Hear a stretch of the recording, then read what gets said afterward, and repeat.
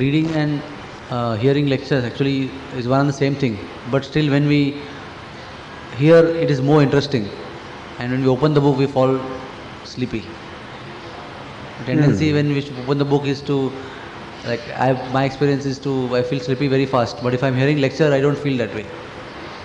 My experience is many people feel sleepy during lectures also.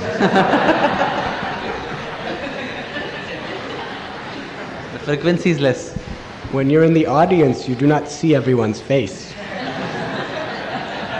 You don't see what level their eyelids are at.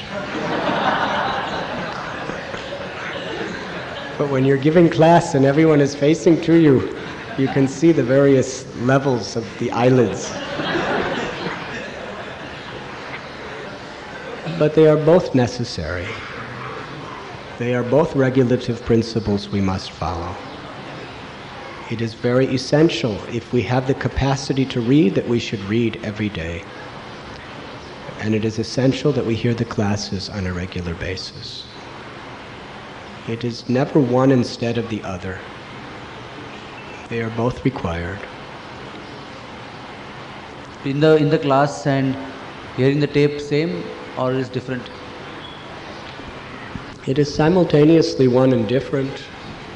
Hearing the tape, certainly the sound vibration is the same as what is in the class. So it is very, very purifying and very important whenever the opportunity is there. However, when you're in a class and there's a satsang of so many devotees, all offering their combined devotional attention to the speaker, that atmosphere is very, very important. It is very special and very purifying to our heart. Hearing tapes is very important, but it cannot substitute for going to the classes. It should be there. Whenever the opportunity, wherever we are, if we listen to tapes, it will be very, very wonderful.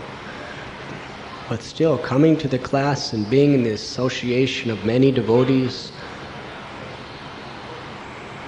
all utilizing their combined devotional efforts to reciprocate with the Srimad Bhagavatam, it's a very purifying environment we should be eager to participate in whenever possible.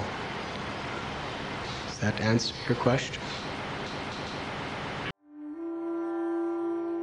You were listening to Radhanath Swami on devotionalnectar.com.